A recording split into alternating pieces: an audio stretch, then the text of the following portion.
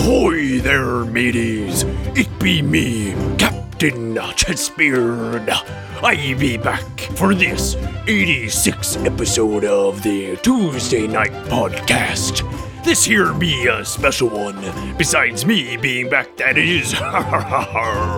Nay, it be because it's the Origins episode. Alan Gearding, that land number, took many a interview, including Lindsay Road, that sea hag. I love her. But of course, he talked to game designers, reviewers, and even a couple of publishers, you see. Well, enough of me yapping me gums. Let's hoist the anchor, raise the mizens, and get on with this here episode of the Tuesday Night Podcast.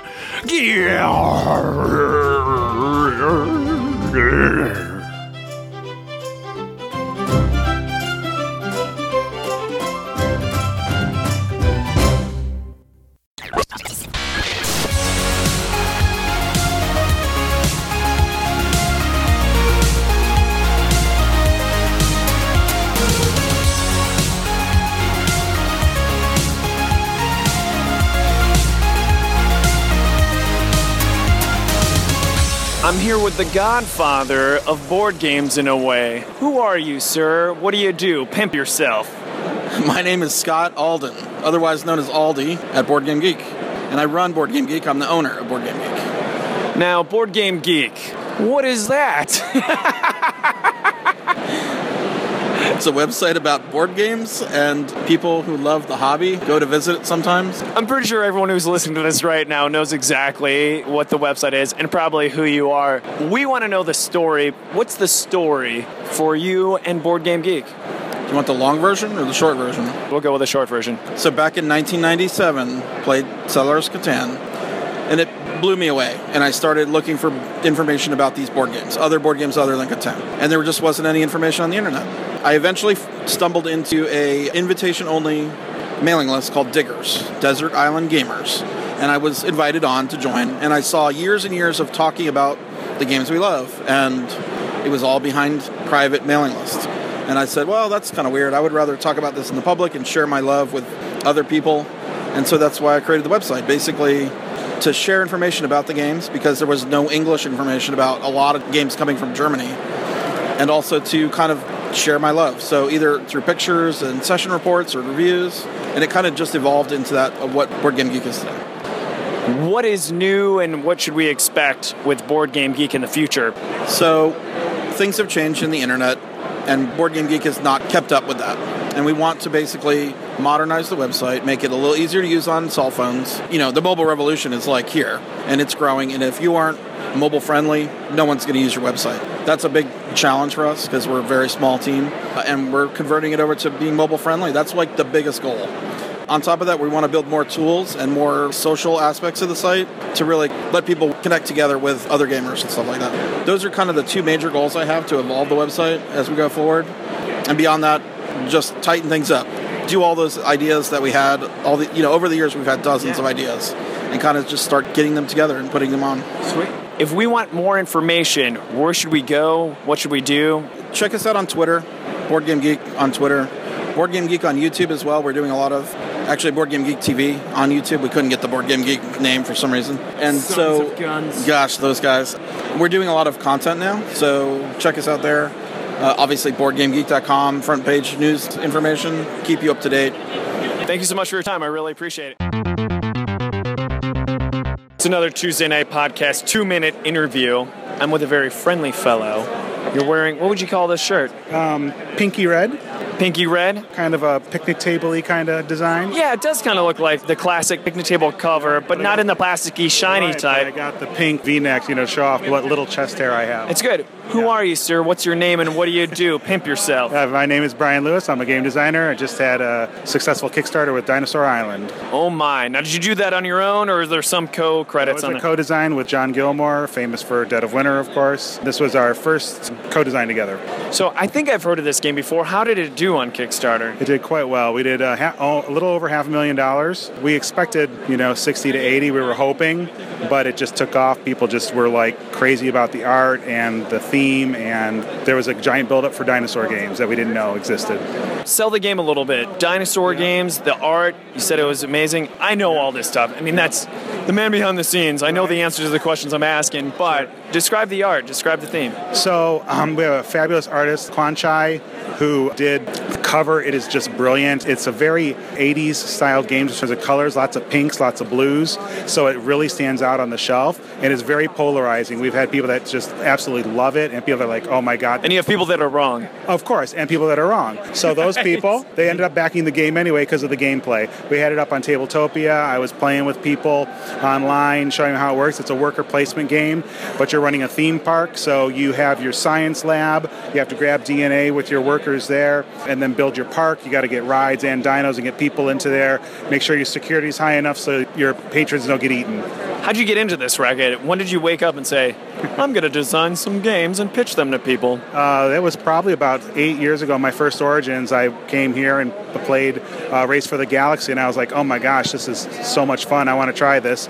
So I created a card game that was absolutely awful. I don't even remember what it was about, but it was so bad. I was just kind of put it in the closet. And then I came to Origins the next year, met John, and we were talking, and I asked him if he was interested in co-designing. He said, yeah, and I'm thinking, right, it's not ever going to happen. We're walking down the street past the Donato's Pizza, and they have a sign in the window for Dinosaur Island exhibit at the Columbus Zoo.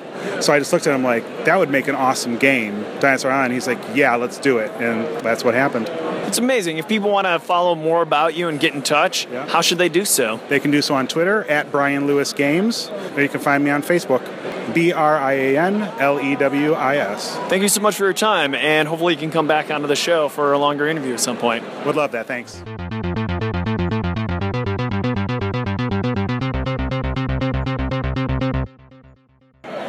And I'm with a gentleman, a good-looking one.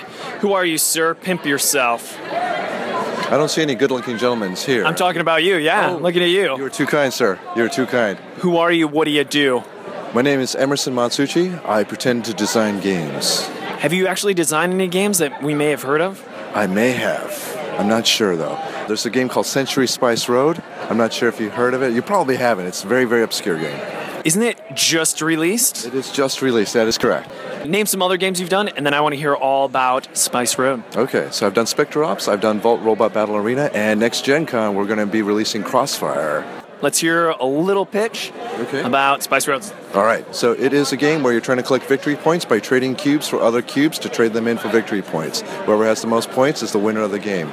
That's it. Wow, that's very cubey. Cool. I love coming to Origins every year. It's one of my favorite conventions. It is like Gen Con, but it is much more laid back. You get to meet people, you get to hang out with people and play some games. So I really enjoy it. It's one of my favorite conventions.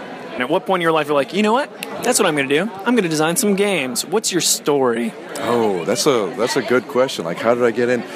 I mean, I always wanted to design games since I was a kid, but I think I only took it seriously several years ago when I saw a YouTube video with this really, really passionate guy. His name was Tom Vassell. And I saw one of his reviews, and it was about this game called Settlers of Catan. No one's ever heard of this game. I played it with my friends, and we looked at each other and said, that's a really, really good game. And then so I went out, I watched his other reviews, I went out and bought Ticket to Ride and other things. And then I went and I dug up my old notes for some of like the games I tried to make back then. And it kind of revigorated that desire to like get back into tabletop gaming. So that's how I kind of came crashing into this industry again. If we want to know more about you, what should we do? Well, I'm on Twitter. It's at Nazca Games. You can follow me on Facebook. So, and how do you spell that? Nazca Games, Games. Thank you so much, Emerson. You're amazing. No, thank you, Alan. All right. Pleasure.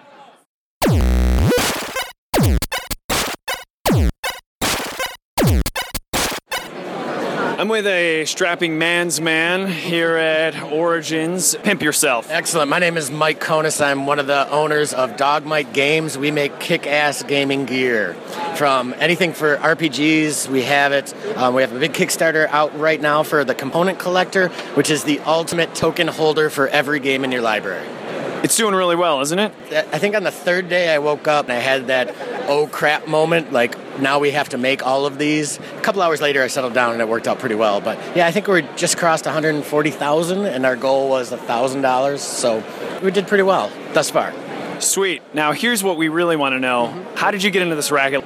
I will try and keep it brief, but we were playing, Mike and I, the other owner, were playing Game of Thrones card game, and we couldn't get any of our friends to play with us. They're not gamers, and Game of Thrones card game is pretty intense, right? It's a heavy-duty, crunchy game. We had some beers, and we were sitting talking, and we decided to make a game, our first game, called Lake Billy, which is about drinking beer on boats. That's our lifestyle, basically, and that's the first game that we made. Our second game, Livestock Uprising, was kind of a battle for the farm game. We made these little wooden troughs to hold the pieces for that game, and those took off on Kickstarter, and we got such a good response to that, we decided to make our dice chest. It holds about 96 D6s, acts as a screen for players that like to hide their rolls or beat their dice up a little bit, and we did a lot better on that one than we did on the games, and we decided that we were just going to make wooden products from then on forward. It went really well. And that was 3 years ago. And so the emotional journey was from, instead of just being fans that want this to happen and trying to get people, let's do it ourselves and actually try to make money at it? Yeah, absolutely. And we game all the time. We game in the shop. We were hardcore gamers back then even, and we made stuff for ourselves, and we thought it was cool, and we're like, why not put this out? And then the response has been so amazing. We just kept going, kept running with it, and we're going faster and faster now than we were back then, so it's good. We got an overhead announcement chiming in. They do this every once in a while. They wait until I'm recording with someone who's like, hey, wait, Alan's got his phone out. I hear you have the unfortunate, I guess, misery of knowing Lindsay Rode. Yes. Yeah, we just stole her from another company. We brought her on to develop games for us as opposed to the other company that we stole her from. So she's now our head of operations and developing games, and her first one should come out in 3 or 4 months. Oh, man. Yep. It's pretty exciting. Do you guys I didn't know that timeline yet, but I just put that on her because now it's public. So do you have a name for the game? Right now it's Outbreak, which is a working title.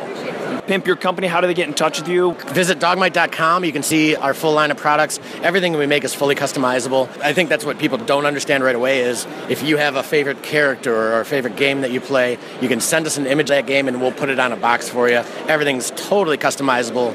We're all into theme, so we're all into people getting into character at the table, and our wooden products help enhance that experience. When does your Kickstarter end? 28th of June, so 2 weeks from now. Thank you so much. I appreciate Awesome. Thanks. it. Enjoy Origins.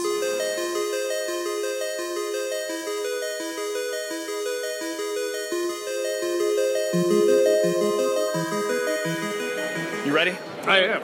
Hey, I'm with a man dressed in yellow. Pimp yourself. Hey, Alan, I'm Forrest from Bowers Game Corner. I do YouTube reviews, and I'm at Origins right now, just sticking my camera in people's face, much like you are, and talking to them about games, a hobby that's turned into a passion, that's turned into a thing that I get to go and do every once in a while. Yeah, so I'm totally flipping this around because you're used to doing what I'm doing to you right now. It's actually pretty liberating. I don't have to hold a camera. I don't have to ask questions. I like it. Cool. I'm going to crush on you a little bit. One of the things that I love about your video reviews is at the end of the review, you usually are very honest about your own personal opinion. I was laughing out loud on the Almost Got 'Em review. How'd you get into this? Like, how did it start from you just enjoying games to the process of you now being, in my mind, one of the most popular reviewers there are? Well, thank you. Cards Against Humanity and Zombie Dice, actually. Coincidentally enough, I went into my local game store to pick up Cards Against Humanity, and they didn't have it because they're a respectable game store. And instead they were like, you should try Pandemic. And I was like, yeah, this doesn't look like that at all. And I sat down, I fell in love with it, I purchased it. I did the thing that a lot of people do, cool stuff. I spent like way too much money. And then I was sitting in my studio apartment. My fiance then was at work, and I just wanted to talk about games with somebody. And so I sat in front of my cheap laptop, and I started talking about games. And 5 years on, I'm still doing it. What should we expect from you coming up in the future? Basically, you've pimped yourself and your own personal story. Pimp the future. The future. Self-driving cars. And for Bowers Game Corner, just more of the same. It's the kind of thing, I started it, and the reason why I keep doing it, and I monetize it, I don't make much money at all, but I want to pay for my son's college education with it one day. And I figure in 15 years, I should be able to pay for a couple of years of college for him, and that also keeps my wife letting me go to conventions like this and play games all the time. So here's the uncomfortable question. I'm all about uncomfortable. Okay, cool. The uncomfortable question. someone's listening to this and they say, damn it, I want to be a popular reviewer too. What advice would you give them, or what should they not do? The biggest piece of advice that I can give any new reviewer is you cannot care about how many people view your video. You absolutely cannot care. You can't care about thumbs down. You cannot care about people trash talking you on the internet. You have to have the thickest skin, because you will put out videos that you spend hours on that are fantastic and no one will watch them, and you have to be prepared for that, because there's so many reviewers out there and there's so many top dogs out there that you just have to keep working your way up, be consistent, have a niche. And while your first couple videos might suck, I know mine did, they're terrible, you'll eventually find your particular groove and then just go with it. Be yourself, really. Really good advice. Anything else you want to say to the listeners? Yes, Russian Roulette is fantastic, and I cannot wait for part 3 of whatever's coming out for Tuesday Night Games. Thank you. I'm just saying that because you're here. I absolutely adore both those games. The best thing that you said when you reviewed World Championship Russian Roulette is you said Tuesday Night Games, we were worried about the sophomore slump. Didn't happen. That made Sean, my business partner, so happy. So thanks so much for your time, and thanks so much for doing what you do. Thank you. All right.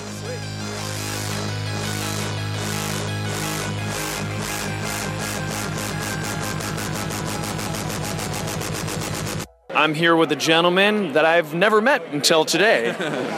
I'm Isaac Childress, the designer of Gloomhaven and publisher of Gloomhaven. I'm a designer slash publisher slash developer for Cephalofair Games. Let's get to what our listeners really want to know. You made Gloomhaven, kind of a big deal. Were you expecting it to be? Yeah.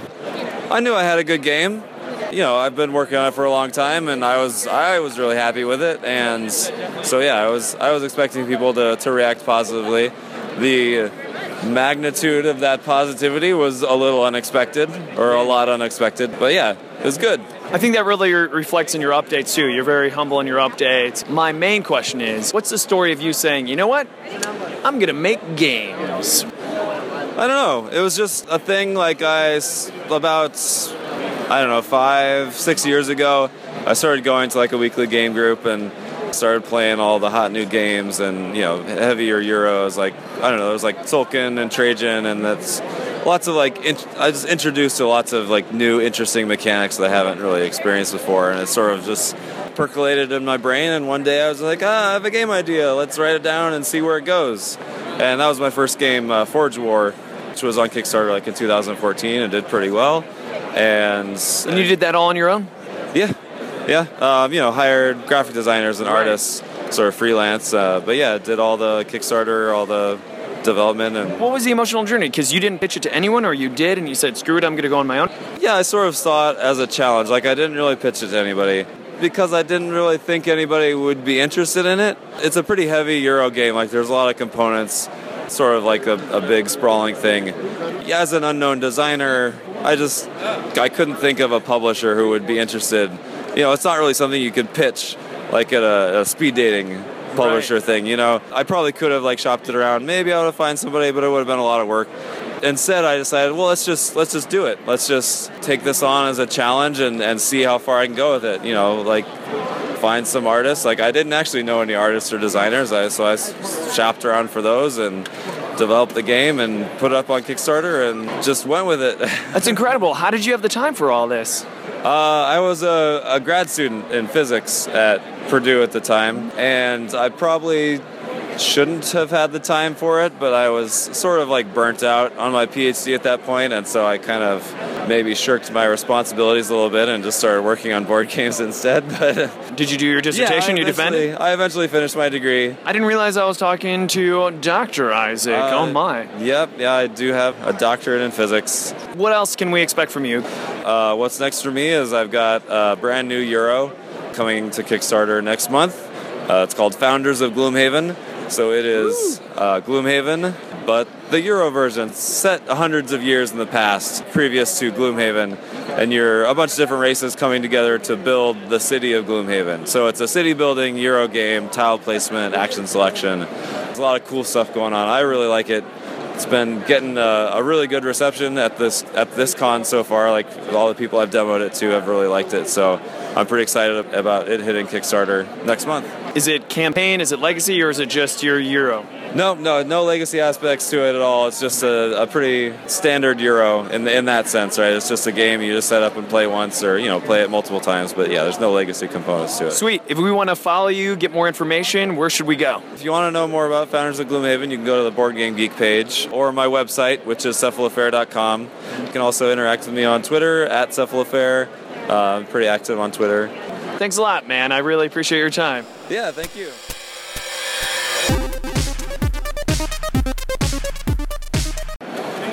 I'm here with an idiot. Who are you, stupid person? Oh, fat face.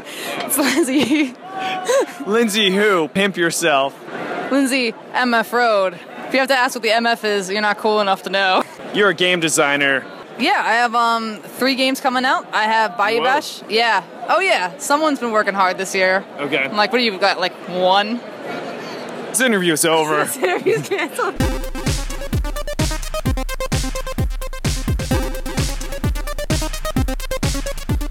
We got a familiar face, or I should say familiar voice with us. Who are you, sir? What do you do? Pimp yourself. My name is Hunter Shelburne. I work for Steve Jackson Games, a community manager there, and I'm at my first Origins.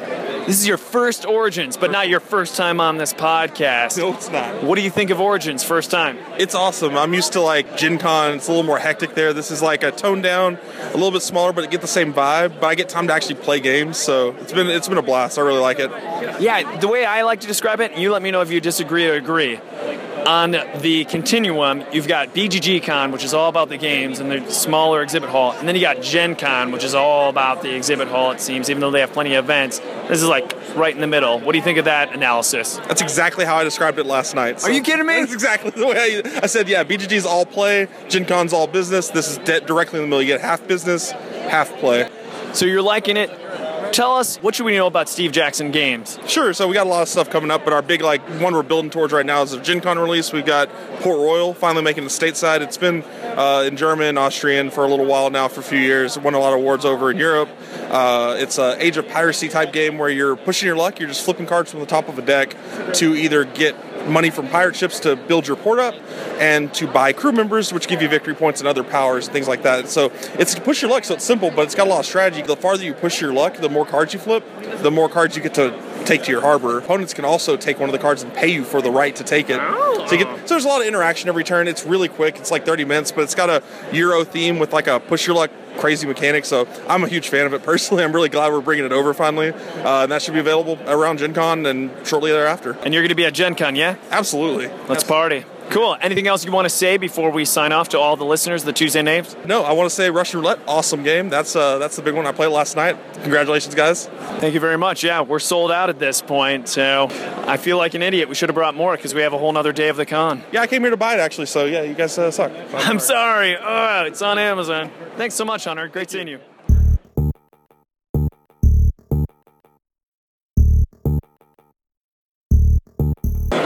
I am Jason Kotarski. I am the founder and owner and only employee of Green Couch Games. That's not it, though. You also do a podcast, don't you? I do other things. Yes, I have a podcast called 20 Minutes of Filler, and I'm a game designer, too. I've worked with some other publishers, put some games out, and I run a little Facebook group called the 20 Minutes of Filler group, and it's a cool place to interact and talk about little games. So I'm going to crush on you a little bit. Okay. Just to butter you up. First of all, I've known you before Green Couch Games, and you've known me before Tuesday Night Games.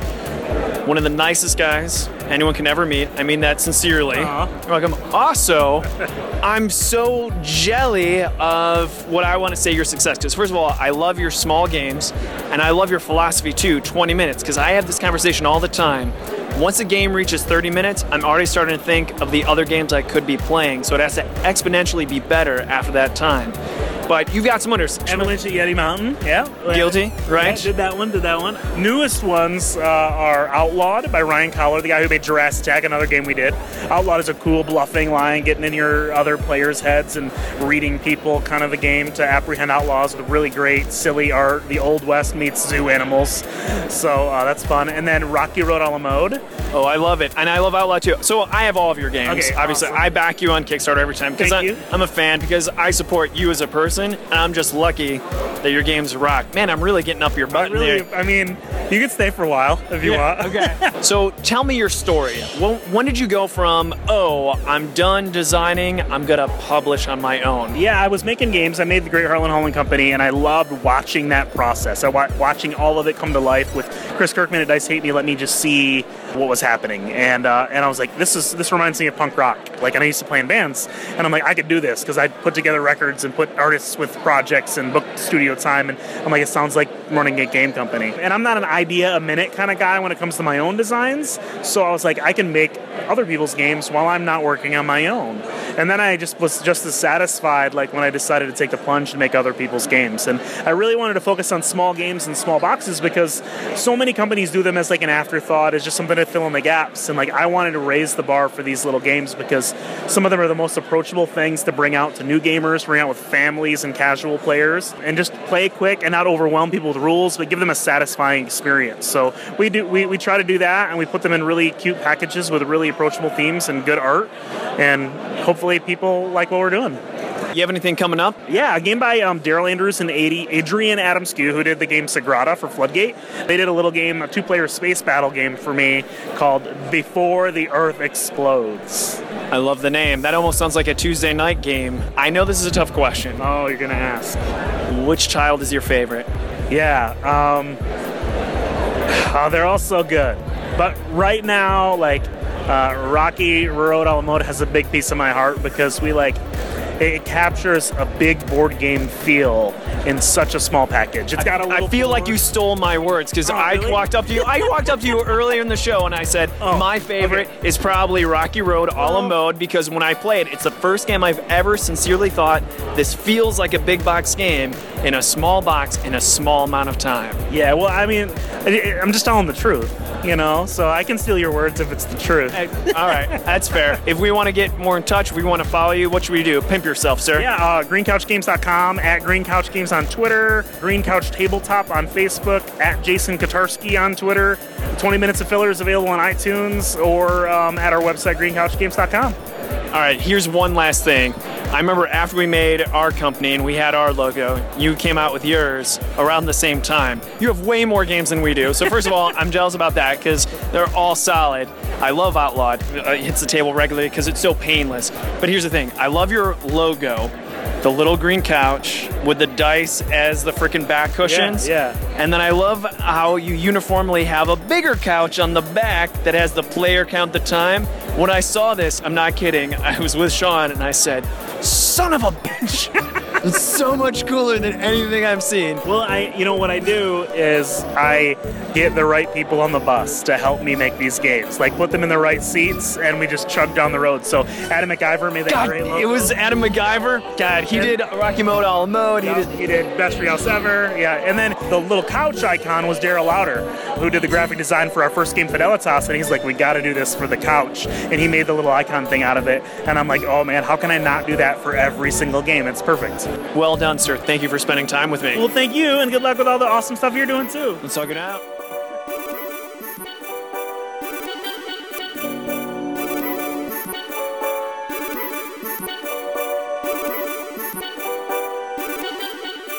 Anyway. Bayou Bash. Bayou Bash. Which is a racing game about gremlins racing through the bayou. It's coming out by Weird. I'm making a game called Doors Comes Rattling. I'm making the expansion for it, also for Weird. And then I just announced a game at the beginning of this convention called Countdown, which is a game that you played with me and some lucky people at Decepticon. Yeah. And it's about the 80s. There's an action hero who's bust through a wall. A bunch of hostages are sitting in a circle, and he has to figure out which one of them is the bomber before the building goes down. I'm glad that they're interrupting this interview with their announcements. Well, we decided to do it right before the hall closed. Who are you, sir? What's your name? Pimp yourself. Hi, I'm Michael Dell. I own a computer company in Austin, Texas. No. I hear it's not going as well as it used to. What's up? Actually, it is. Yeah, no. Is it doing better? It is, from what I hear. Yeah, since I've left. So no, I'm Scott Morris. I used to work at Dell a long time ago in another life, but I'm Scott Morris. I'm the president at Passport Game Studios, formerly vice president at Arcane Wonders, and owner of CritsHappen.com. So an all-around nice guy. Sure, I'll let you say that. Okay. You also video series. What's up with that? That's Crits Happen. Yeah, that's what we used to do. I used to do a lot more than I do now because I'm president of my own company now. So it's like a lot more work and a lot more pressure to get things done. So not enough time to play around with the videos as much as I would like. Nice. How did you go from gamer to game mogul? Mogul. I don't know about that or not, but So I worked at Dell. I was in high tech. I left Dell and ended up knowing Brian Pope, who's the owner of Arcane Wonders. Had a great conversation with him over dinner one night about his game Mage Wars, which I love, and being able to play that game and where I think it could go and what it could do. And next thing you know, one discussion led to another, and he's like, "Why don't you come work for me?" And I was like, "Well, I don't know, right?"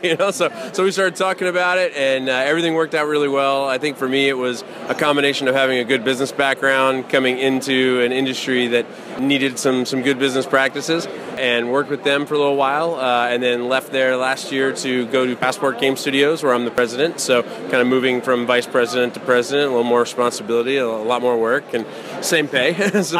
I know this isn't gotcha media here, and you probably wouldn't tell us. So is the reason just because you went up in rank, or? Yeah, it was all about opportunity, right? You're too classy to say it was total scandal. Anyways, there were wives involved and Vegas. Nothing like that. I love Brian. I love Arcane Wonders. I love Brian. I tell so many stories. He changed my life when I was. Too. Yeah. I mean, literally, we're both here probably because of him, because right? Of Brian. Yeah. Here's the thing. I feel like you skipped a step, and I don't want to creep you because you talked about Crits Happen. Crits Happen before Arcane Wonders. Yeah, I was doing actually Crits Happen when I was working at Dell, so it was kind of like a dual role, so to speak, right? I was living the day of being the mild-mannered reporter stuff at Dell, and then at nighttime saving the world in superhero games and stuff like that. So I used to do every kind of video from Kickstarter videos to review videos to unboxing videos and things like that. And I had to kind of pull it back a little bit. I still was doing a little bit of it when I was working at Arcane Wonders. Once I became president of Passport, it was kind of this is what I need to focus on, right? This is 100% make this company as great as possible, make the best games as great as possible.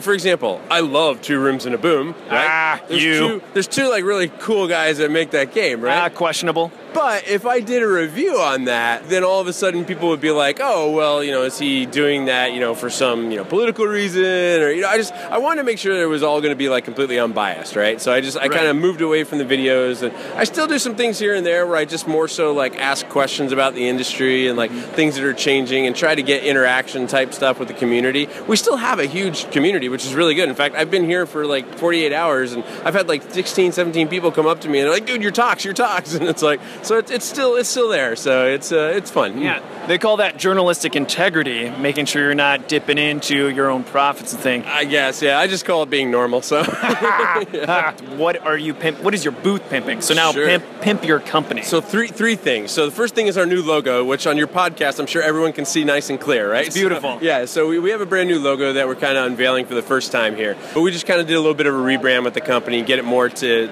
in line with the name Passport, right?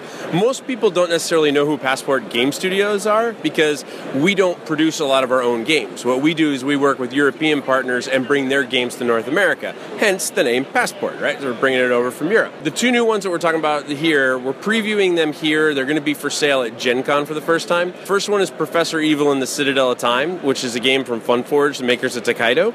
It is a phenomenal game. It is like Scooby-Doo meets Forbidden Island. There's calamity, you're running in and out of all these rooms, you're trying to capture these treasures, but then there's Professor Evil who's trying to take them and abscond with them and get off with them, and he's an absolute jerk. He has all these traps throughout the house that you could fall into and all these locked doors you got to get around. So it's a co-op. We work together and we either save 4 treasures and win the day, or we don't and the professor does and he wins the day. So you're winning and dying by each other, working together and having a good time. Is this a 1 versus 4 type of thing, or is the game? No, it's an AI, and a lot of it is dealt with time. So he has a certain amount of time before he's going to capture treasures. You have different characters that you can play with, and they all do different things. Some manipulate time, some manipulate traps, things like that. I always like to call the guy that manipulates traps Fred, even though he's not Fred, but it's got beautiful artwork. It's like our big Gen Con release. The next one is a game called Skyward. It's a I Split You Choose drafting game. These 4 factions have been warring for years, and they've decided to put aside their differences, and they're going to make the first floating city. So each player has to basically build a district of that city, and you have to build it better than anybody else.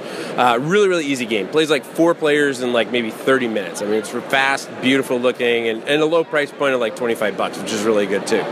And then we got a couple other games coming out. The big one is going to be a game called Hand of Fate Ordeals, which is based on the Hand of Fate video game. Yeah, that's on Kickstarter right now, isn't it? It is, yeah. So they follow a lot. I'm a Kickstarter addict, I know, I am too. I'm like, I think that if there was a badge above super backer, I would get that, because like the one thing I don't ever want to do in my life is go in and see my open Kickstarter report, because it's like, oh, I'm spending that much money. Okay. I would probably end up getting divorced. I think my wife would leave me if she knew exactly how much money I spent on Thankfully, Kickstarter. my wife is a gamer, so I can get away with a little bit of it. But yeah, it's pretty crazy. But yeah, it's on Kickstarter. It's doing phenomenal. It's like $200,000 right now. The art is just gorgeous. Gorgeous. And so Defiant, who's the video game developer who does Hand of Fate, they've been behind them 100% on this. Super cool guys. And they're doing a lot of different things, like, intertwining like codes for the game so that you can do that while you're playing, with the board game and everything like that. Oh, crazy. Yeah, it's really, really cool. I'm really excited about it. That's going through Kickstarter. Then it's going to go to fulfillment. Once it's done with fulfillment to the backers, then we, Passport, are going to have that to sell to distribution and retail. So we're basically going to be their arm to get their games into broader hobby retail shops than just what they're doing with Kickstarter. So it's going to be really exciting. We want to follow you, get more information. Where do we go? What do we do? The internet. No. So we're everywhere. So for us, it's just to search Passport Games on Facebook, on Twitter, on Instagram, on Snapchat, on Instapeep, on Bookwet, wherever you want to go. We're Passport Game Studios. And if you want to follow me, I'm just @CritsHappen on Twitter. So I think you've said enough that I can edit this so that the police will be knocking on your door. Nice. I like that. It's Friday already. All right, cool. Thank you so much.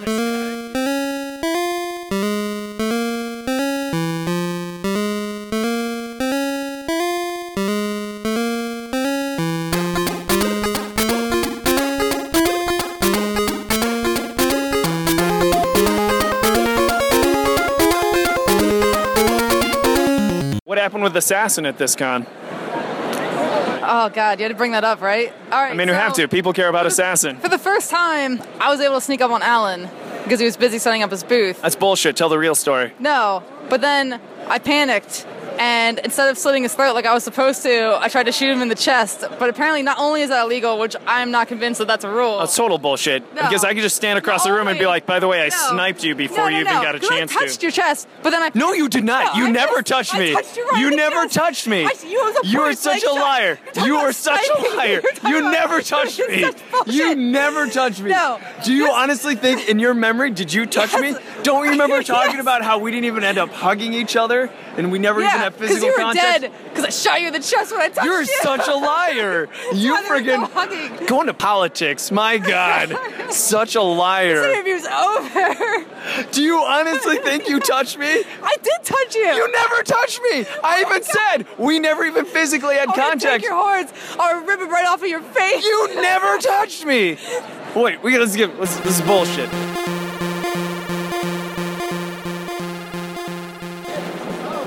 Hey, you were there. Did Lindsay ever touch me? Hell no! You weren't even close. Oh, okay. Let's go to someone who's on your side. You think Mike from Dogmite's on your side? Yeah. Let's go over here. Because Mike was there too. You never even touched me. You never even came close. This is such bullcrap. We're walking all the way down to the Dogmite booth. Such a far walk, and this is terrible audio.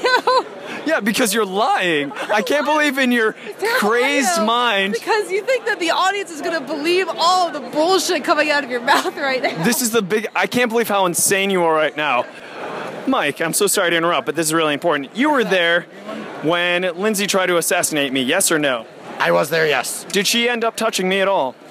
She may have touched you inappropriately, but you were certainly not assassinated. Boom. Now, she's claiming that she got and touched my chest with a gun. Did she ever make physical contact when she tried to assassinate me? With the gun. No. No. What? You're crazy. You didn't touch me. I'm saying, I don't know what in your... I felt it on my fingertips. You felt nothing on your fingertips. There was a solid 3 feet. You never even got close. No, this is war. You started a war right now. Okay, how many witnesses will it take? Because I wouldn't lie to you. I'd be like, yeah, you touched me. I know you wouldn't lie to me. I know that you think you're right, but you're not right. No. No one, apparently. Everyone was in a paradox dimension when I touched you. Yeah, I think it was in your dreams, and I have to tell you got to keep dreaming, because it didn't happen. So it was a Cats game. All right. You at least will acquiesce to the point that it was a Cats game. I didn't lose. But you didn't win. No, but it was the first time ever that I lived through a con, so that's good news. Gen Con, I'm going to slit your throat so hard that I'm actually going to die. Yeah, that you're probably actually going to die. Yeah. And then this audio comes out, I'm sure police will be showing up. Well, that was too long of an interview.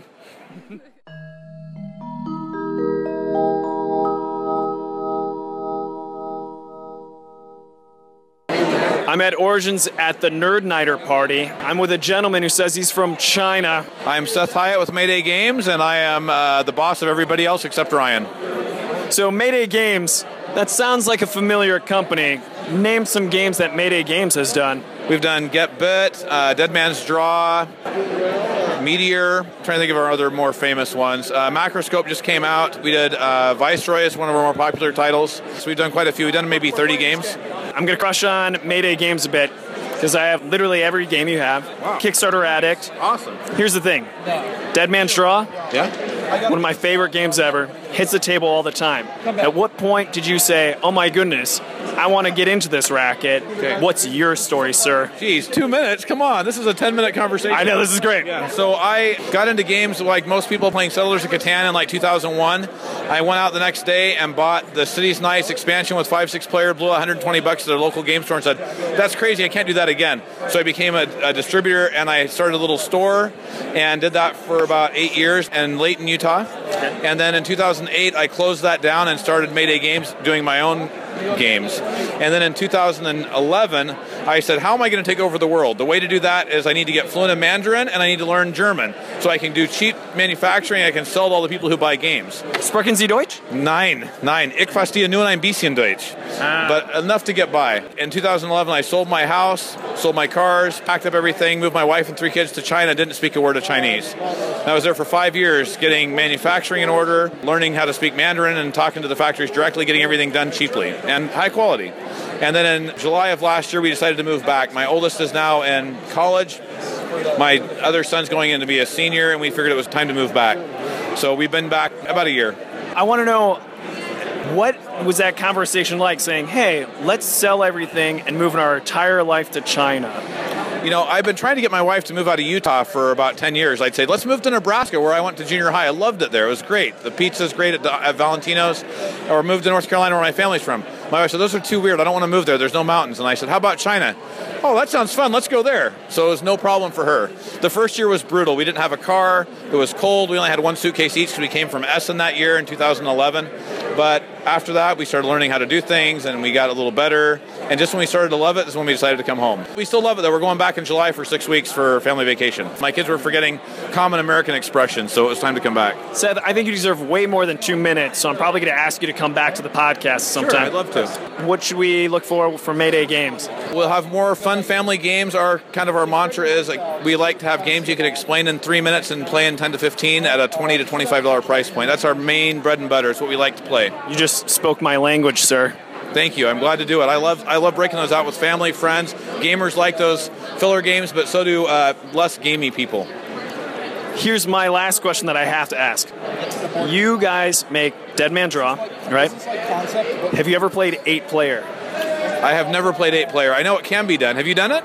I own 8-player mats, play 8-player. It goes over like gangbusters. Really? It's great, but we have a designated dealer. It would be me, so I help keep track of everything. So I believe that everyone should play 8-player, so everyone out there, go buy another copy and 4 more mats. I am firmly in the camp of play that way. Well, you don't have to sell me. Thank you so much for your time, Seth. Thank you. It's nice talking to you. This episode is finished.